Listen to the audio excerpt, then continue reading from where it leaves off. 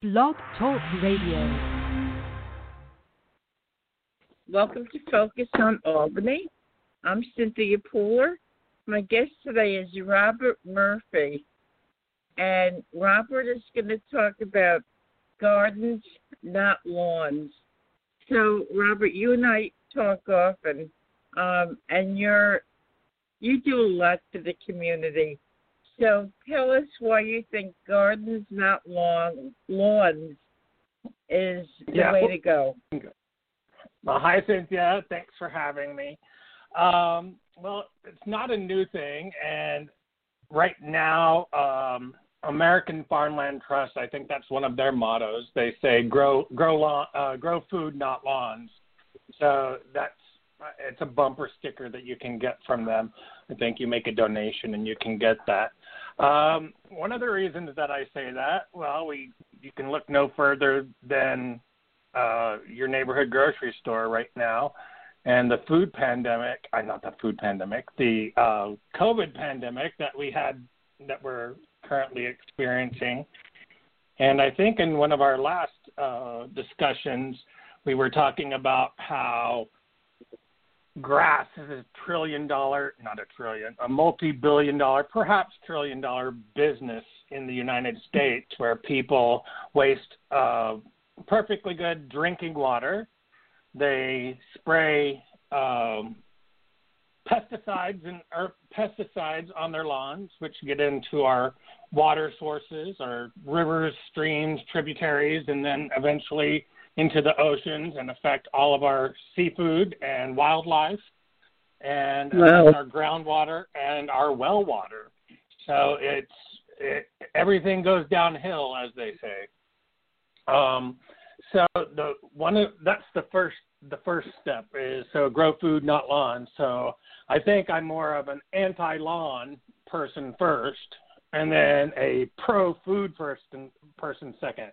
Well, maybe they're equal, because I like food a lot better than I like grass.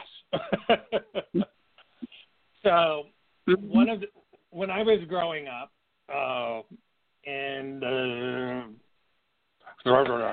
60s and 70s, in the 70s and 80s, actually. I was a teenager in the 80s. We all had our own gardens, and we all shared food from gardens. I mean, all of our families had gardens. Well, most of our families did.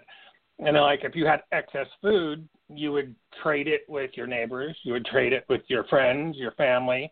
And that helped cut down. And we also had instead of the co-ops, we did have co-ops, but they were different than the co-ops of today.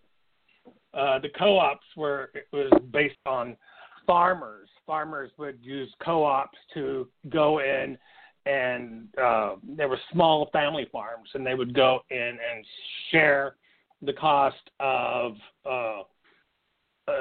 shipping the food to larger outlets, food hubs, and that would help them control their costs and make more money and be able to keep the farm going and keep the farm in the family. Through the 80s, I saw all of the farms going away and people moving to the suburbs, more so than in the 40s and 50s, when that was the big thing, when the suburbs started happening in Long Island. That's where it started, and then it spread to California on the coast. And the suburbs and people had the perfect lawns, and they had their little gardens in the backyard. So that was still going on, but then the automobile industry caused people to move farther and farther away from where their food was grown, because, as you've heard in the news lately, they talk about with the employment that's going on in labor, in the national labor statistics right now, that over 50% of people used to be farmers. Now it's 1%. So all of those, 49% of those jobs are gone to corporate farms, huge industrial farms. What do? They also use pesticides and herbicides that go and run off into our rivers and streams, tributaries and oceans, and affect our neighbors, that cancer-causing agents that are in court right now with I'm not going to say the name because they could come after me, and that's one of the reasons that in the big picture, grow food, not lawns, to get people closer to their food like it used to be. Food shortages in the supermarkets like it is now. It's a global pandemic right now, and as we said in our last show, that this is a pandemic. It's a global pandemic, but it's a global crisis. But this isn't. What if we had a huge emergency, like a natural disaster, a huge natural disaster, like fires in California, earthquakes in North Carolina, and tsunamis in the Pacific, and hurricanes coming up the East Coast all at the same time, kind of like last week. So Grow Food, Not Lawns is to make us more self-sufficient,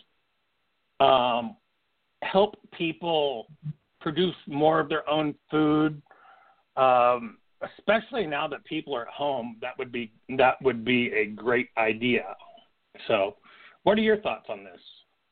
So do you think that the Grow Foods Not Lawns movement will solve food insecurities for a lot of people? I don't think it will solve it, because there's also food disparities, and there's also access to gardens, access to soil, access to locations.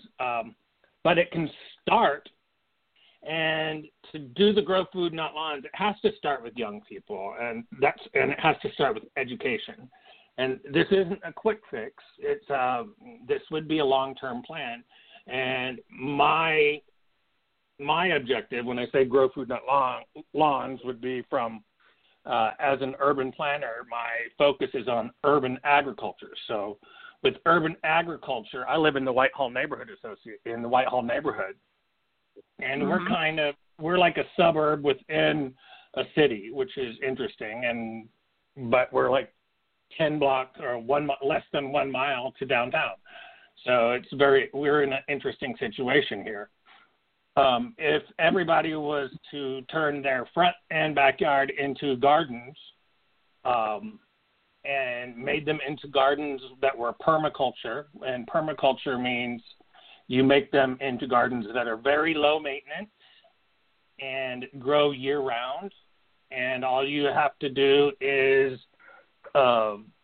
tend to them when you can, or if you have somebody who's at home, or there are groups of people now that if you allow them to come to your home to use your land, they will grow food on your land, and then they can share a percentage, and they will take care of it for you, and they will give you some of the food that they grow. This is particularly good for the NORC community, naturally occurring retirement community, people who live alone, who are retiring in their homes.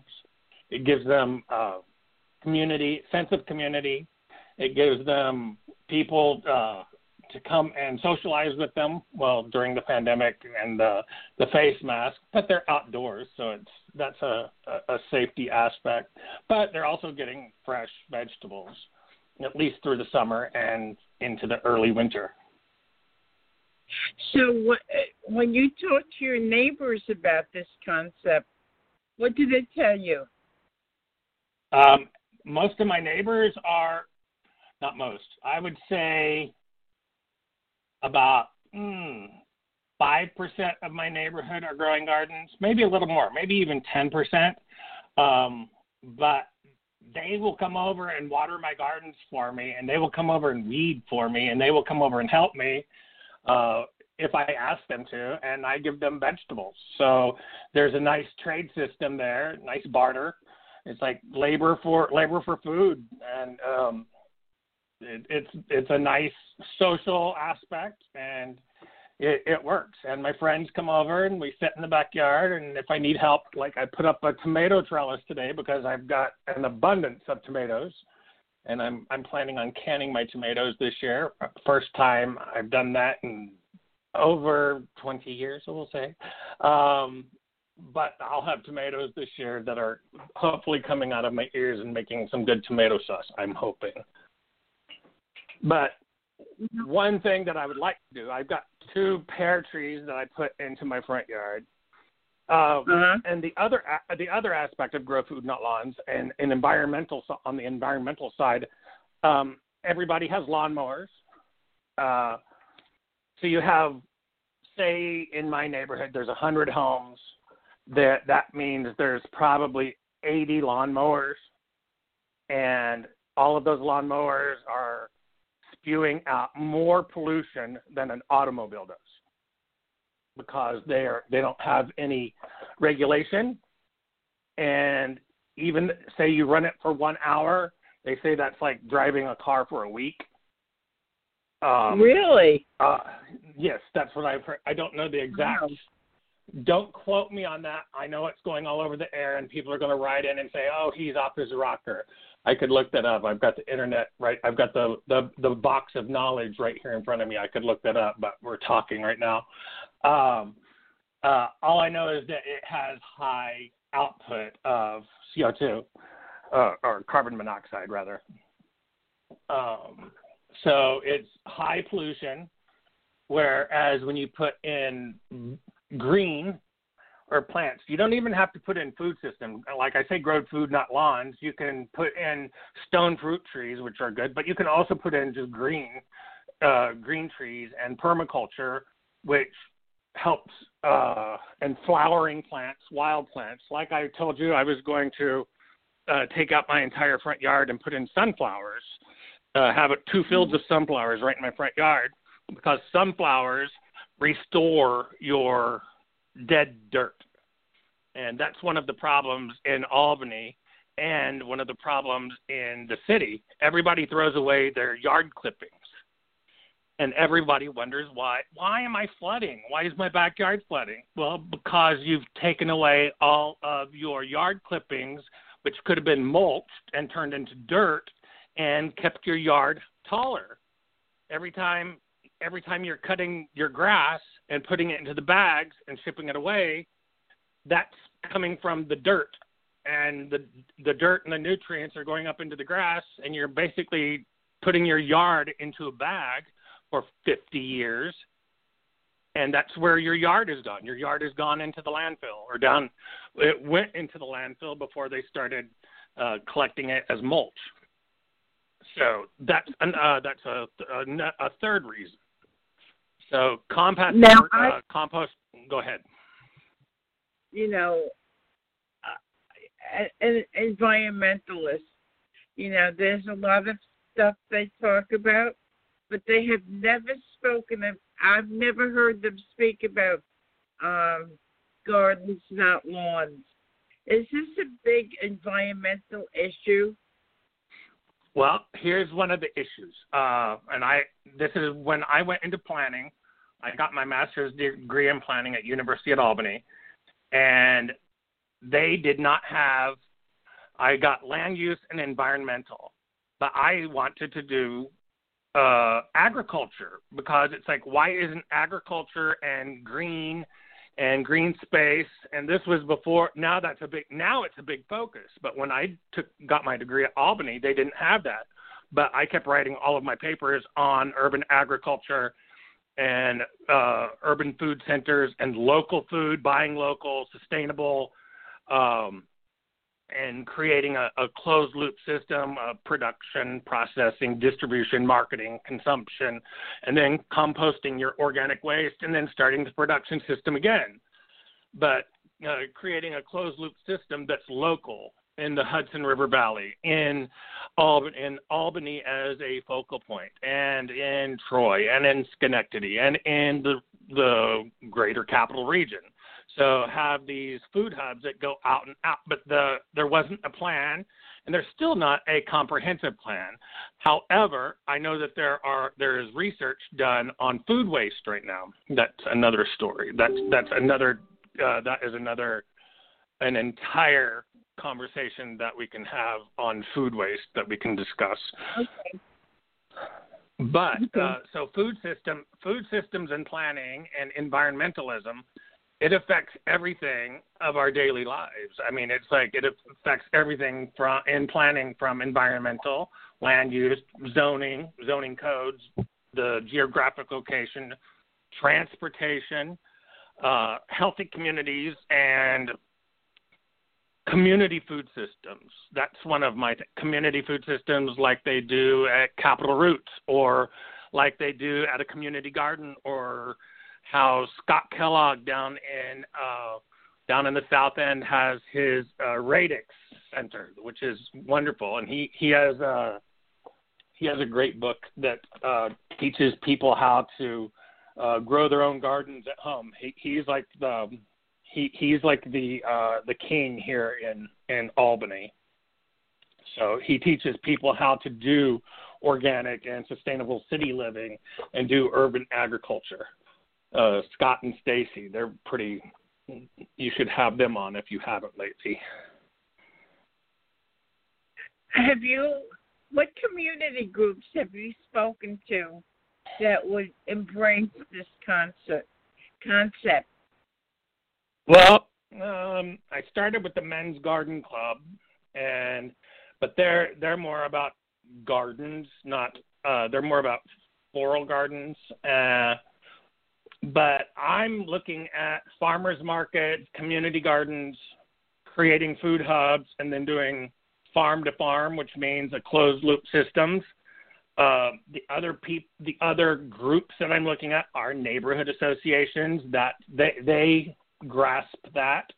High school and elementary students, those are the young people that we need to focus on. They are the ones who need. They have excellent ideas, and they grasp the concept of the planet is dying and that we affect it. There is global warming. There is change in the environment right now, and we can affect change. You have to start locally. Bottom line with growing food and not lawns is healthy communities. And then you also have to have access to food access. And we used to have they called them food deserts, and now they're just they don't even call them that anymore. It's just they call them, I don't even know what they call them anymore, but there are still food deserts. They try to get there are organizations that try to get healthier food into the food deserts, but it's still hit and miss. I live downtown Albany, and I live near Delaware Avenue, where the Fresh Chopper Market 32 is. And, for people in the South End, that's quite a walk. And yes. There's no place really that somebody can go to without an effort to get healthy foods. And that should be something that should be part of every city's planning, and to help people eat better, eat nutritionally better, for health and fitness and weight loss and stuff. But that's not being done. What do you say? Well, I agree with that. One of the things that I haven't looked into lately because it wasn't too effective before were the food policy councils. And every state and communities, they used to have access to these. You don't hear about them anymore. I know that they've turned more to environmental. Maybe they're on an uptick right now. They should be like forefront right now, especially with the pandemic. One of the tools that we have available, or that we could put into effect, which I know there is a grant that was working with one of the at the University of Albany in the Department of Health, School of Health, was a regional and community food assessment. And then once you do an assessment, you have to get a plan and put it into action. But doing that, you have to have community input, and you can't just walk in with a plan. And that's where planners and government officials and people who have all of these ideas think, oh, I have the best solution. And they go in and they tell people how they're going to do it. What you have to do, myself included, as a planner, is go in and listen. And the more that you listen, you ask them, well, what do you need? How can we help you do this? Because that's where there's a disparity between academia, government, and community. So, and then also healthcare, local people in local healthcare. They're like, well, let's do more. Well, right now we need the food banks. The food banks are doing a wonderful job here in Albany, and it's like they're keeping Albany alive right now. But if we had more local food systems, well, that's probably why the food systems are doing the food banks are doing well, because we do have local food. We're doing better than a lot of places in the United States. I know that was a blanket statement, mostly because I don't want to point out where it's bad. They're doing bad in poor and underdeveloped areas in the country right now. Okay. So besides your own garden, you're involved in the community. What right now are you doing in the community? Well, one of the things we started at the very beginning with the Whitehall Neighborhood Association is how can we get involved, is to try to get our neighborhood association more involved in the community and get I personally haven't tried to put an action plan together, because right when I was starting to do this, all of my research that I'd done for the last 10 years and all of my screaming from the mountaintop that we're going to have a food crisis, there's going to be a pandemic or something, and we're going to need access to food. Well, it happened. So I was very late to the party, but I had all of the research in place. So now I'm having to renegotiate my research that I did before and figure out how I can move forward on that. One of the action plans that I'm working on right now and that I've discussed with several people is working with the city, and it has to do with zoning barriers. San Francisco has a zoning law. It's called an overlay, and they made the city of San Francisco has an agricultural overlay, which means that any vacant lot in the city of San Francisco can be used to grow vegetables or agriculture. And all they have to do is get a permit from the city, and that if the landlord or whoever owns the property hasn't used it, or is an absentee landlord, or here in Albany we have the Albany County Land Bank. That would be somebody we could partner with. That would be an interesting one, and I know people there. I just thought of that just now. That would be a way to make little pocket parks and edible pocket parks. There's an idea, because that would beautify the city. It would make use of blighted neighborhoods. Make your neighborhood edible. Eat your front yard. That's going to be on my business card. Eat your front yard. I like that. So do I. Well, can you imagine? You pull into your driveway and you have a strawberry wall. That would be great. Now, how bad do you think malnutrition is in Albany? It's very bad. Even people who have access to food are malnourished because many people eat fast food and they eat processed food. And processed and fast food don't give you the nutrition that you need to survive. And it's like that causes, and people, they get their blood work done and they're like, you're malnourished. But even the problem with malnourished right now, the people who suffer the most are the children. And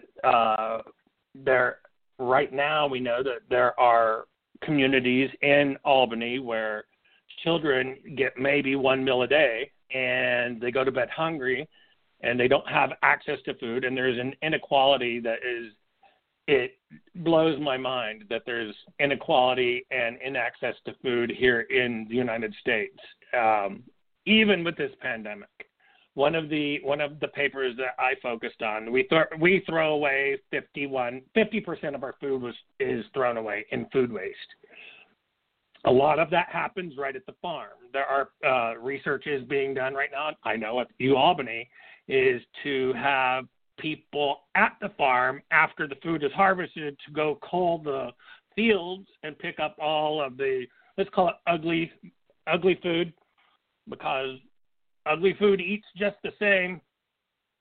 It's just, and you can even make it pretty afterwards, but it's like people have got this idea that when you go into supermarkets that have the lighting that's just right to make those tomatoes look really red, and you get the tomato home and it's not the same color. It's very, very curious like that.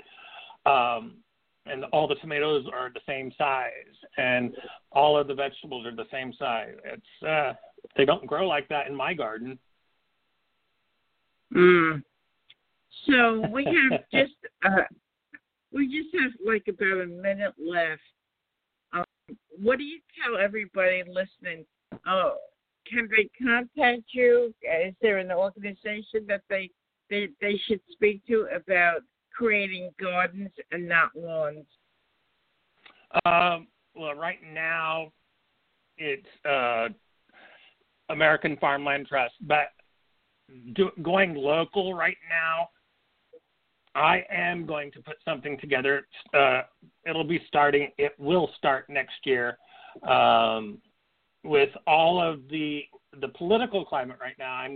I'm going to be involved in politics a little bit for the rest of the year, just helping out. So I'm going to put my focus there. I'm going to see if I can do it with my food systems platform and urban agriculture platform, see if I can do something that way as well. Maybe offer some talking points. So I do have a website, but it's defunct just now, but I haven't gotten to that point just yet. Okay.